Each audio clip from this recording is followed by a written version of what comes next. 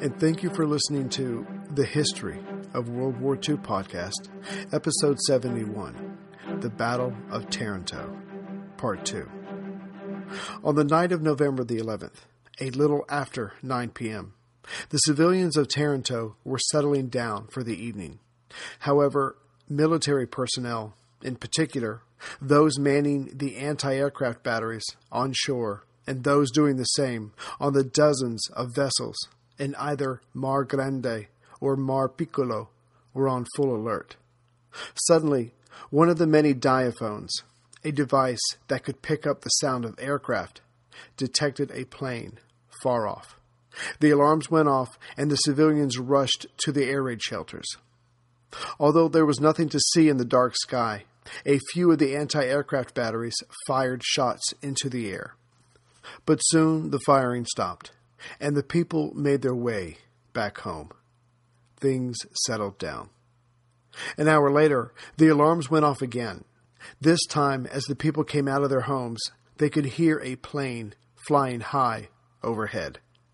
Unbeknownst to the civilians, the plane overhead was already heading south. It was the last of the Sunderland flying boats, making one last reconnaissance flight. Once more, things settled down, and the people returned to their homes. Then, at 10:50 p.m., the alarms went off again.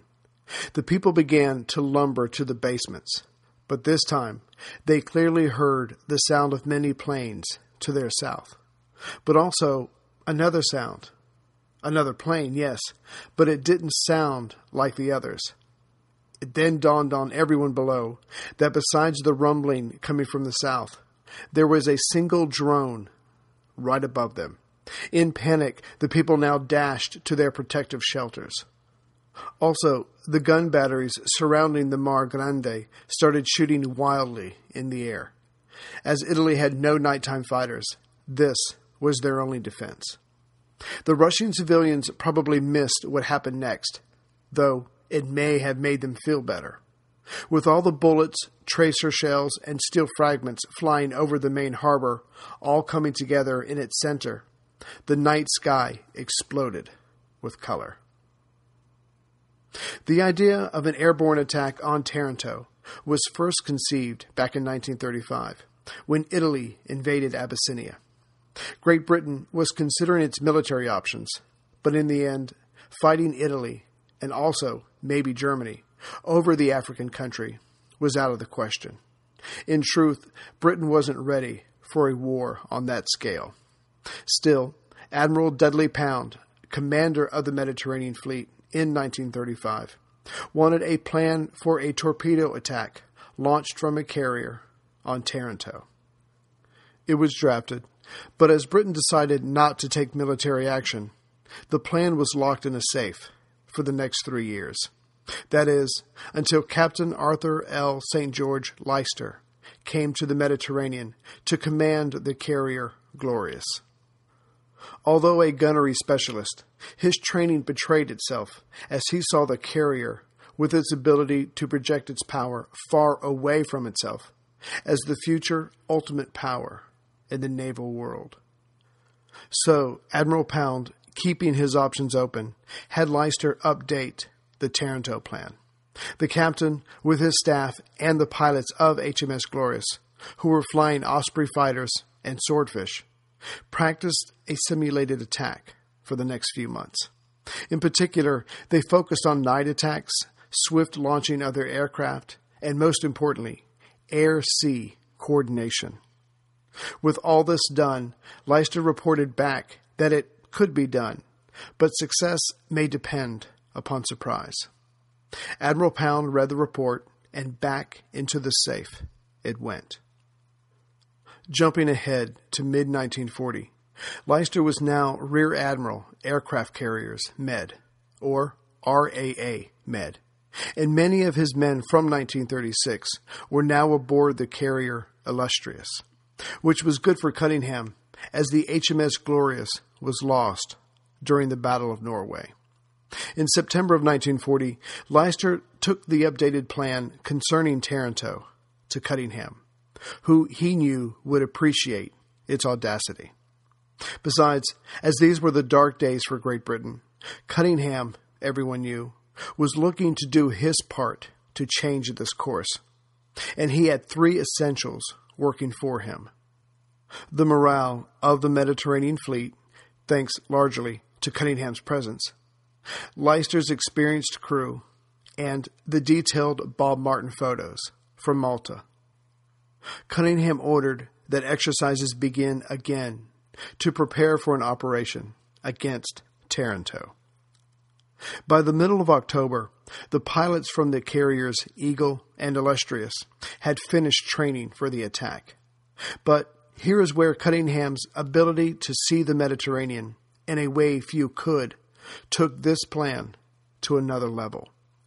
The plan against Taranto, codenamed Operation Judgment, was to be folded into an even larger plan called Operation MB8. This was due to the various needs of the British in the Mediterranean. Malta needed reinforcements of ships and men. The Eastern Fleet needed strengthening. Crete was now a destination for other British troops, and the Italians still needed the wool pulled over their eyes when the British decided to approach Taranto. The attack there would only be one of multiple simultaneous movements by the Mediterranean fleet in early November. The first part of this plan was already underway. Additional naval units were making their way from Gibraltar to Alexandria. This included one battleship, 2 cruisers, and 3 destroyers. Not only did each ship have its normal complement, but every piece of extra space was crammed with men and supplies bound for Egypt. This group of ships was only one of 3 to be moved around during the first 10 days of November. There were also 4 supply convoys moving to and from various points in the Mediterranean during that same time. The first convoy, codenamed MW3, would soon leave Alexandria. Some of its freighters were going to Malta, while others, loaded with guns and ammo, were heading to Suda Bay on the north side of Crete. The second convoy, named AN6, would leave Egypt loaded with gasoline for Greece. The third group, called ME3, was made up of fast freighters that would depart Malta and make their way back to Alexandria. And finally, the fourth convoy, AS5, which had unloaded supplies in Greece and Turkey, was now returning to Alexandria. The plan was coming together, and Cunningham was grateful for the additional forces already mentioned that had left Britain and were now near Gibraltar. The 2 other naval groups involved in MB8 were some of Admiral James Somerville's Force H and Cunningham's fleet from Alexandria. And that plan, before things went horribly wrong for the British, was thus. Picture as the 4 convoys started out on their respective routes, all 3 naval groups would head towards Malta to make the Italians think a massive British naval assault was about to take place. But then Force H would instead head west back to Gibraltar. The remaining ships of Cunningham's fleet would then split. Force X, a group of cruisers under Vice Admiral Pridham Wimple, would approach the Adriatic Sea and make as if to attack the Italian shipping going between Italy and Albania. The second group, made up of carriers Eagle and Illustrious, would launch their attack against Taranto. The last group of all remaining ships would head towards Crete and rendezvous just west of the island. The 2 other groups, already mentioned, would head there as well after the air assault on Taranto. That way, they would be ready in case the Italians, in a fit of rage and revenge, launched their superior numbers against the British. As for the attack on Taranto itself, every swordfish from both carriers, about 30 planes, would participate. It was estimated about half of the aircraft would not return. The pilots, understandably, were not informed of this. The date was set for the evening of October 21st, the anniversary of the Battle of Trafalgar. But then, some form of fate, or luck, or chance stepped in and set its will against the would-be attackers. First, as the Swordfish planes aboard the Illustrious were being fitted with extra gas tanks, one of the men working in a cockpit slipped, and his screwdriver completed a circuit between two live electrical terminals. Sparks shot out, and one landed near gasoline from an auxiliary tank which had not been properly drained. That Swordfish was soon in flames, and then a second, and the flames spread. Sprinklers soon kicked in, and the fire was put out. But not before those two aircraft burned, and 5 more had parts damaged by the salt water. The attack had to be postponed. Then, Greece was attacked by Italy, and now Cunningham's responsibilities was increased to convoy cover of transports, as they took men and supplies to Crete, and then the 5th Greek Division to the mainland. But there was more. As a new date was being considered for the attack, the Eagle was found to be in need of vital repairs. It was discovered that the attacks from Italian bombers earlier that summer might have missed the carrier, but they came close enough. The pipes on board that carried gasoline throughout the aircraft carrier were damaged, a clear fire hazard, one that necessitated immediate withdrawal and repairs. Cunningham, after losing 7 Swordfish, just lost 1 of his 2 carriers. So 5 of Eagle's Swordfish were transferred to Illustrious, and the coming attack would now have to be made with only 24 planes. But there was one more setback for the plan to attack Taranto. On November 9th, 2 Swordfish, right after takeoff, had their engines lock up. The next day, it happened again to a 3rd plane. The crews were rescued, but the aircraft were lost to the sea. Turns out that those 3 planes were all fueled from the same tanker, which was found to have contaminated gasoline. The tanker was sent away, and no more planes were lost. Still, the attack had to now be carried out by only 21 aircraft. The assault force was shrinking fast. According to the plan first created in 1935 and then updated in 1938, a surprise appearance by the torpedo aircraft would go a long way to resulting in success. And although the Italians did not have radar, Taranto did have 13 electrical listening devices that could easily pick up the sound of the British aircraft far enough away to prepare a wall of searchlights and anti-aircraft fire. With that element gone, a diversion became even more important. But then came the unknowable aspects for the planners. Although 14,000 yards of nets were ordered and meant to help protect the ships from torpedoes, only about 4,600 yards worth were in place at the time of the attack. It was decided that more than that would interfere with the ship's ability to move through the harbor. So, although there were 21 batteries of anti-aircraft guns, 84 automatic cannons of 20 and 37 millimeters, 109 light machine guns, and 22 modern searchlights, along with the 600 anti-aircraft guns from 6 battleships, 7 cruisers, and 28 destroyers, there were gaps in the defenses. Again, not that the British were privy to them.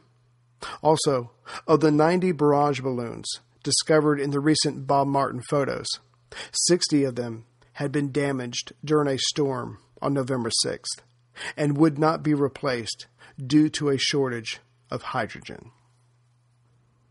Cunningham's overall plan was changed to allow for the loss of the carrier, the addition of Crete and Greece's needs, and for the reinforcements on their way from the home island. There were now 6 battle groups to consider. However, the 4 convoys remained largely the same.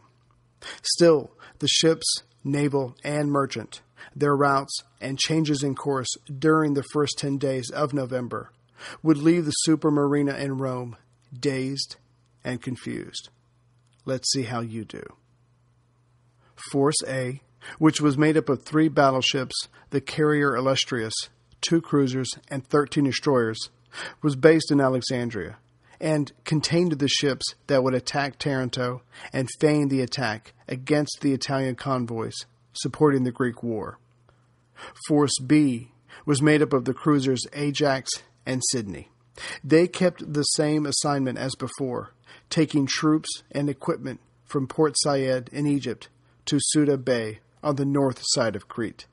Then the Sydney would join Force A, as would Ajax once it was relieved by the Calcutta. Force C was the cruiser Orion. It was to take RAF equipment and personnel to a harbor near Athens, and afterwards to head to Suda Bay. Force D, which was made up of 1 battleship, 2 anti-aircraft ships, 6 destroyers, 2 trawlers, and 1 minesweeper, would help watch the convoys heading east toward Crete. Force F was made up of the reinforcements from Britain, 1 battleship, 2 cruisers, and 3 destroyers. For this operation, 3 more destroyers were borrowed from Admiral Somerville's Force H. To ensure their safe arrival, Force F would be escorted as far as Malta by the carrier Ark Royal, 1 cruiser, and 5 destroyers, before turning back west. Now that the plan was updated and incorporated these additional ships, along with the Mediterranean fleet's new responsibilities, it was time to get underway. Convoy AN6, heading to Greece from Egypt with gasoline, sailed on November 4th. Convoy MW3 left Alexandria on November 5th, but split as some of their ships headed for Malta, while the others made for Crete as originally planned. However, the part of MW3 heading to Malta was discovered by Italian reconnaissance aircraft. The convoy ships were soon harassed by Italian bombers, but several of those were shot down, along with a few of the reconnaissance aircraft. Their crews were rescued and detained. Next, convoy ME3 might have been made up of empty transport ships dashing to Alexandria from Malta, but with its speed, a minimum of 15 knots, made it appear to be carrying valuable cargo, and thus confusing the Italians' perception even more. And finally, convoy AS5 kept to its original plan to leave points from Turkey and Greece and make good time back to Alexandria. And all these ships would make it to their destinations. The other 2 parts of this plan were the attack on Taranto and the feint on the shipping supporting the Italian troops in Greece and Albania. As for the feint, that was still to be carried out by Force X, consisting of 3 cruisers and 2 destroyers under Vice Admiral Pridham Wimple. On November 8th, a part of Force A that would eventually attack Taranto met with other ships from Force A halfway between Crete and Malta.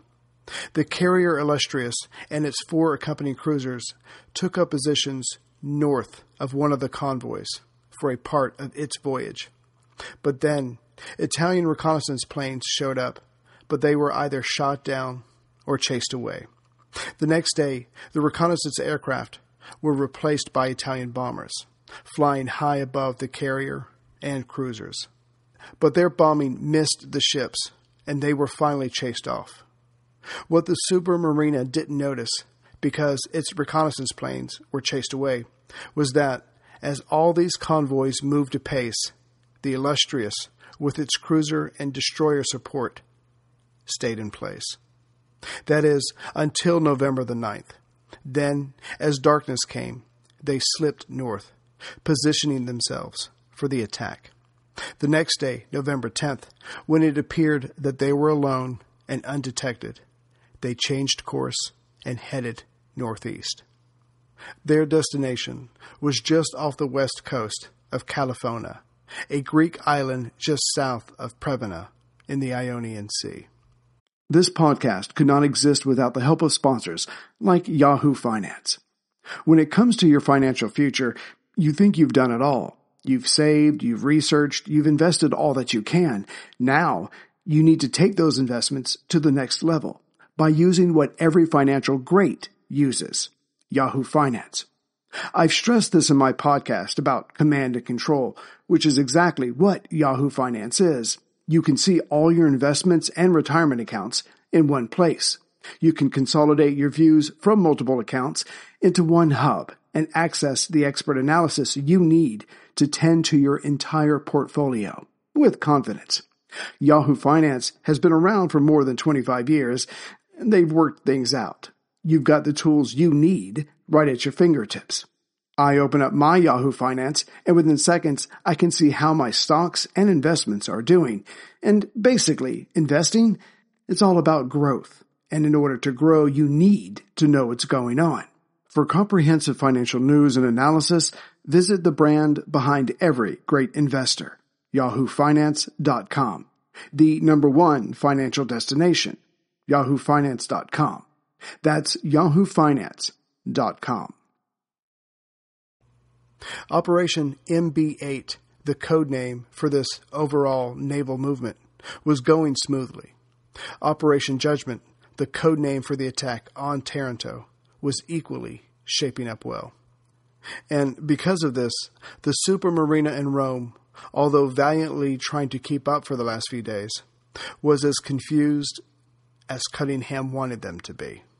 The main reason for this, apart from the sheer numbers involved and all the course changes, was that, because of British radar, Italian reconnaissance aircraft, fighters, and bombers were disappearing from the sky, never to be seen again, along with their crews. Simply, reports were not getting back to Rome. The harbor at Taranto was viewed by the attackers as having two parts. First, there is the basin of Mar Grande, which is 3 miles wide and is separated from the sea by San Pietro Island and submerged breakwaters. The other part is the more inland harbor called Mar Piccolo. But for our purposes, in combination with Luke Whitehorn's map we used as an episode cover, let's describe the physical features of the harbor of Taranto as the face of a clock. At the 12 o'clock position, on the northern shore of Mar Grande, there are a series of gun batteries. At the 1 o'clock position is the canal that leads into Mar Piccolo, and on either side of the canal is the actual town of Taranto. Also on either side of the canal were gun batteries.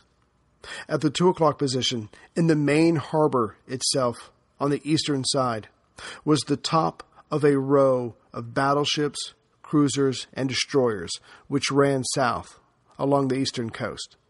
They were protected to their west by a causeway called Diga di Tarantola, and attached to it was a parallel line of torpedo nets. This causeway entered into the harbor from the 5 o'clock position. And on the left or west side of Diga di Tarantola was a line of barrage balloons. At the 3 o'clock position along the shore was the beginning of a line of barrage balloons that went down and only ends at the 5 o'clock. And there is another gun battery. And within the harbor itself, on the eastern side, were the vessels Veneto, Doria, Cavour, Delio, and Littorio, along with smaller craft. Also at the 5 o'clock position, but further inland, was an oil storage depot. At the 6 o'clock position, the land turns south and away, and that is the lower edge of the Mar Grande. Also at the 6 o'clock position is another gun battery, as well as another submerged causeway that juts out in a northwesterly direction. It goes for about a mile out and then stops, to be met by 3 more gun batteries, and a 4th slightly to the east. Here is the main opening for ships to enter and exit the harbor. On the other side of this entryway is the small island of Isoletto San Paolo, which is at the 8 o'clock position. From it to the 9 o'clock position runs another submerged causeway that connects to the large island of San Pietro. This island has 3 gun batteries of its own. North of San Pietro is another causeway/submerged breakwater that goes for just over a mile and holds 2 more gun batteries.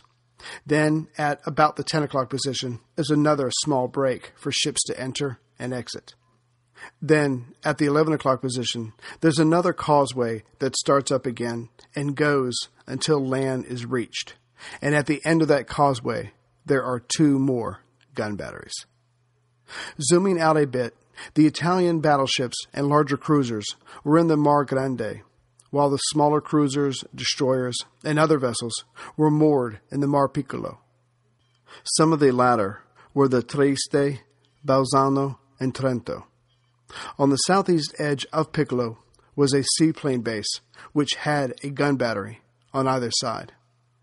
As for the Piccolo in general, the shores of this landlocked body of water were ringed with hangars, fuel tanks, and storage buildings. Although the British were down to 21 swordfish, it was decided that the attack would come in 2 waves. If all went well, the first wave would achieve surprise, and the second would come as the defenders were exhausted and hopefully thinking the worst was over.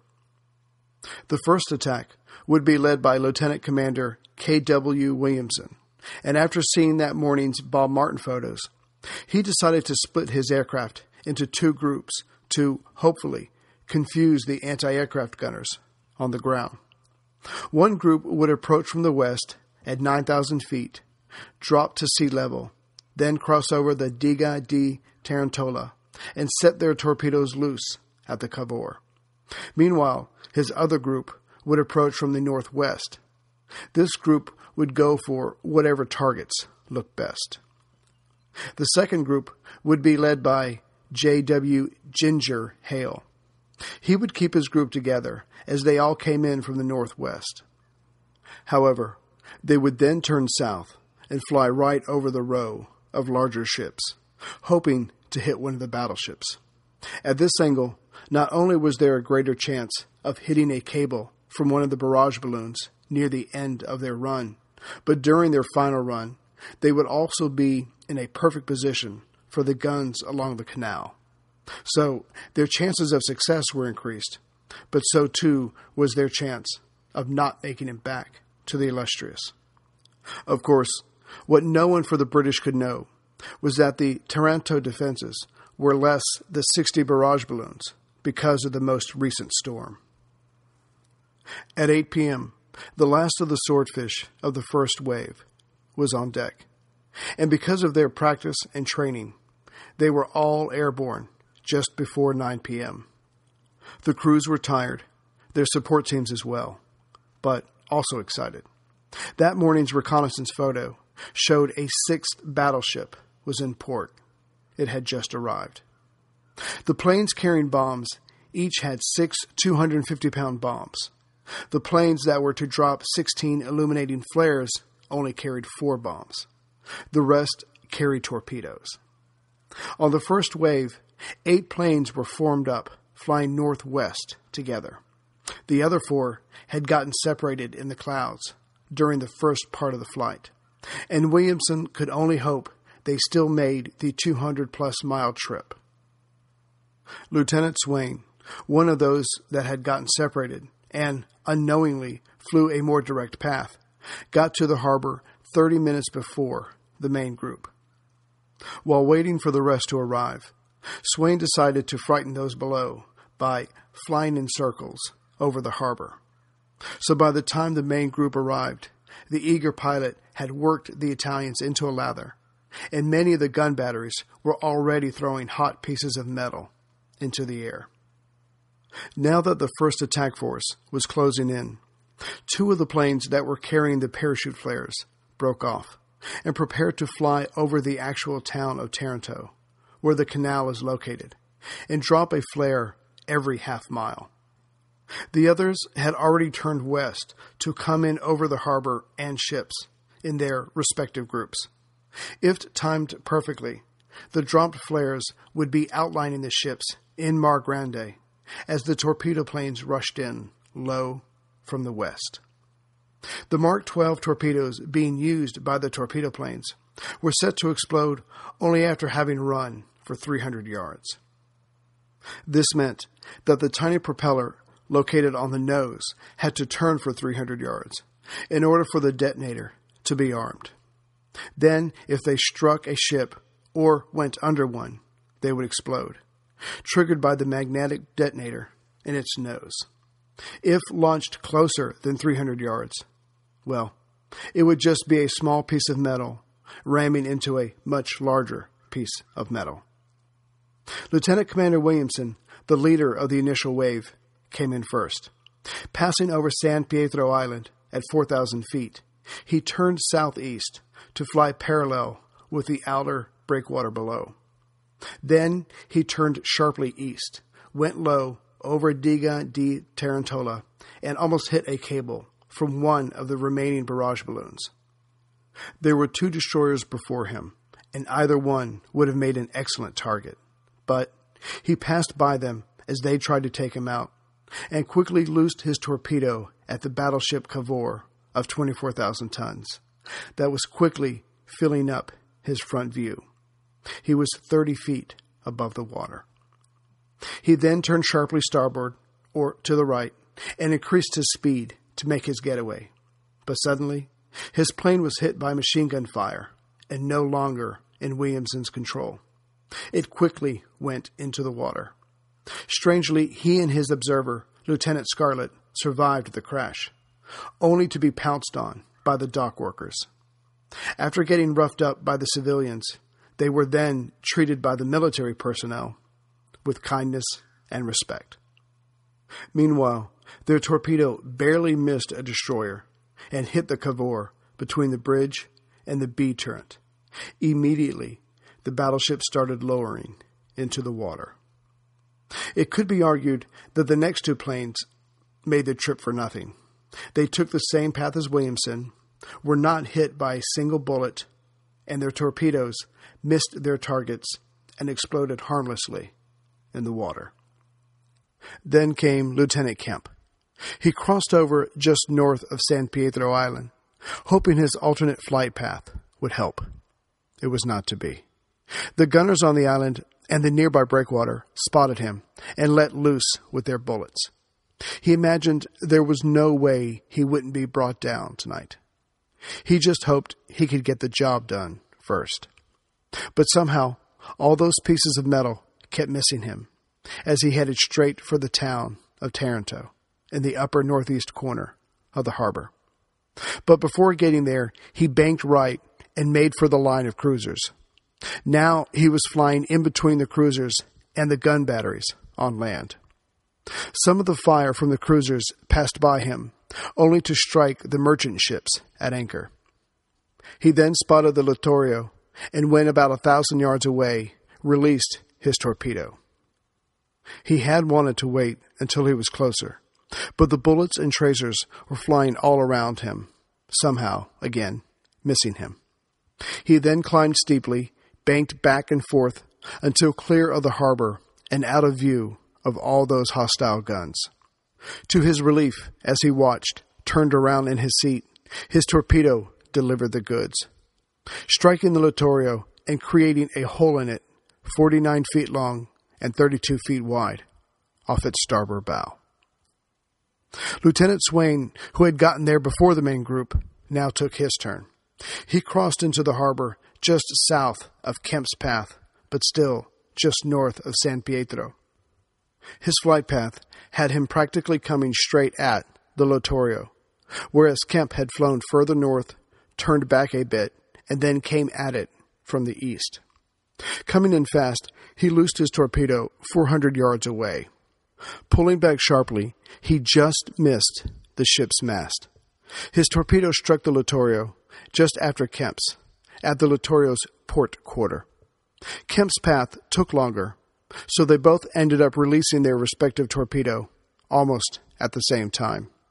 Swain's torpedo created a gap 23 by 5 feet. The water started rushing in, and the battleship was on its way to settling on the harbor floor. Now came the last torpedo-carrying swordfish, flown by Lieutenant Mond. He came in from the northwest and turned south. The fire coming at him was fast and furious, so he banked and weaved as best he could. Soon he saw and focused on the battleship Venento, located just southeast of the sinking Littorio. Getting closer, but still farther away than the others had been, he released his torpedo. Because of his early release, he still had a ways to go before being beyond the range of the guns firing at him.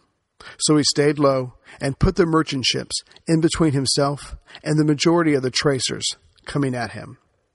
He soon pulled up into the safety of the dark sky. However, it was all for naught. His torpedo missed the Venento and exploded harmlessly in the water. During this torpedo attack, the 4 other planes were attacking targets in the Mar Piccolo. Of the 4 planes, 2 were carrying flares and bombs, the other 2 only bombs. Captain Patch of the Royal Marines was focused on a group of destroyers. He put his plane into a dive, starting at 8,000 feet. At 200 feet, he released his 6 bombs, then pulled out and headed for the dark landscape to the east. However, his bombs either missed their targets or were duds and did not explode. Sub-Lieutenant Sara soon after dove from 8,000 feet to about 1,500 feet, but had trouble identifying his target on Mar Piccolo. Instead, he spotted hangars for the seaplane base to the east of Taranto. What he couldn't see were the gun batteries on either side of it. He headed that way with the rest of his dive and dropped his bombs. As he pulled up, Sara was rewarded with an impressive explosion below. It was probably his staggered flight path, followed by a sudden dash the last 1,500 feet at the hangars, that allowed him to get down, release his load, before the surprised gunners could get his range. Sub-Lieutenant Ford had gotten separated from the group on the flight over. He came into the harbor at about the 6 o'clock position and then headed for the cruisers in Mar Piccolo. He dropped his bombs from about 1,500 feet due to the intense gunfire from the ground, as most of the other planes were gone, and the Italian defenses could focus on him. But again, his bombs either missed or did not explode on impact. He went north for a ways into the darkness and turned left, heading out west of the harbor. The last plane of the first wave was flown by Lieutenant Murray. Like Williamson's plan called for, he came in from the west, made his way to the far side of Mar Piccolo, hoping to be undetected. It was a vain hope. The ground fire by now was intense, and Murray dropped his bombs from 3,000 feet. It was a tale of good news, bad news, good news. The good news is that one of his bombs landed on a destroyer. The bad news was that it, like so many others, did not detonate that night on impact. The other good news is that the bomb, after all, was a heavy piece of metal and put a hole in the destroyer. Repairs would be needed. He then headed east into the darkness before eventually turning southeast. The first wave of attack planes was gone. In real time, the raid only took a matter of minutes. But for the Italians below, still hearing enemy planes, real or imagined, they kept firing into the air long past 11:30. The second wave was already in the air and heading for this firestorm over Taranto.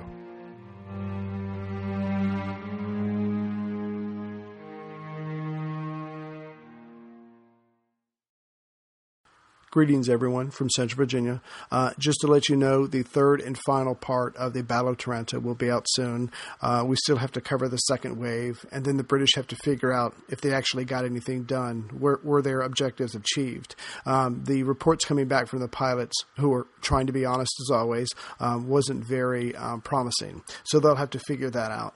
Then we'll jump back into the Battle of Italy and Greece, where the Greek soldiers are continuing to push the Italians back into Albania. for my Audible recommendation, I hope you check out Savage Continent, Europe in the Aftermath of World War II. This book covers the next 10 years after the war, but it really goes into details covering the rest of the 1940s. You've got all the territory that Russia has taken and not given back. Cities all over Europe are destroyed. Families are scattered. You've got the concentration camp victims. You've got the prison of war victims. They all have to be sent back home and taken care of. You've got feuds in between people who sided with the Nazis, who didn't do anything. Anti-Semitism rages its ugly head again. You've got all these issues that have to be settled. Everybody thinks, okay, it's 1945, the war is over, everything's fine now. But as we all know, Europe had to literally be rebuilt. So many lives had to be put back together, and it's a really interesting story, and I think you'll like it a lot. And now I'd like to thank all the new members to the podcast. I hope you've enjoyed the first 2 episodes. The next one will be coming out the first week of next month. So thank you to Nigel, Malcolm, Daniel, Alberto, Alex, Brent, Paul, Edward, Bart, Simon, Sharon, Michael, David, Alan, Nick, and Gary. So thank you all very much. As always, please let me know if there's something in particular you would like to have covered. And just to let all the members know, I can sit here and say into a microphone, thank you very much. It doesn't do very much for you. So what I'm going to try very hard to do, and I think I can do this, is put out 3 membership episodes for the month of March. And that's just my way of saying thank you for everyone who's signed up so far. And finally, I'd like to thank RPG for his donation. He's from Dingwall, Highland in the UK. So I will see you as soon as I can with episode 72, and then we'll get back to Greece. And as always, take care, everyone.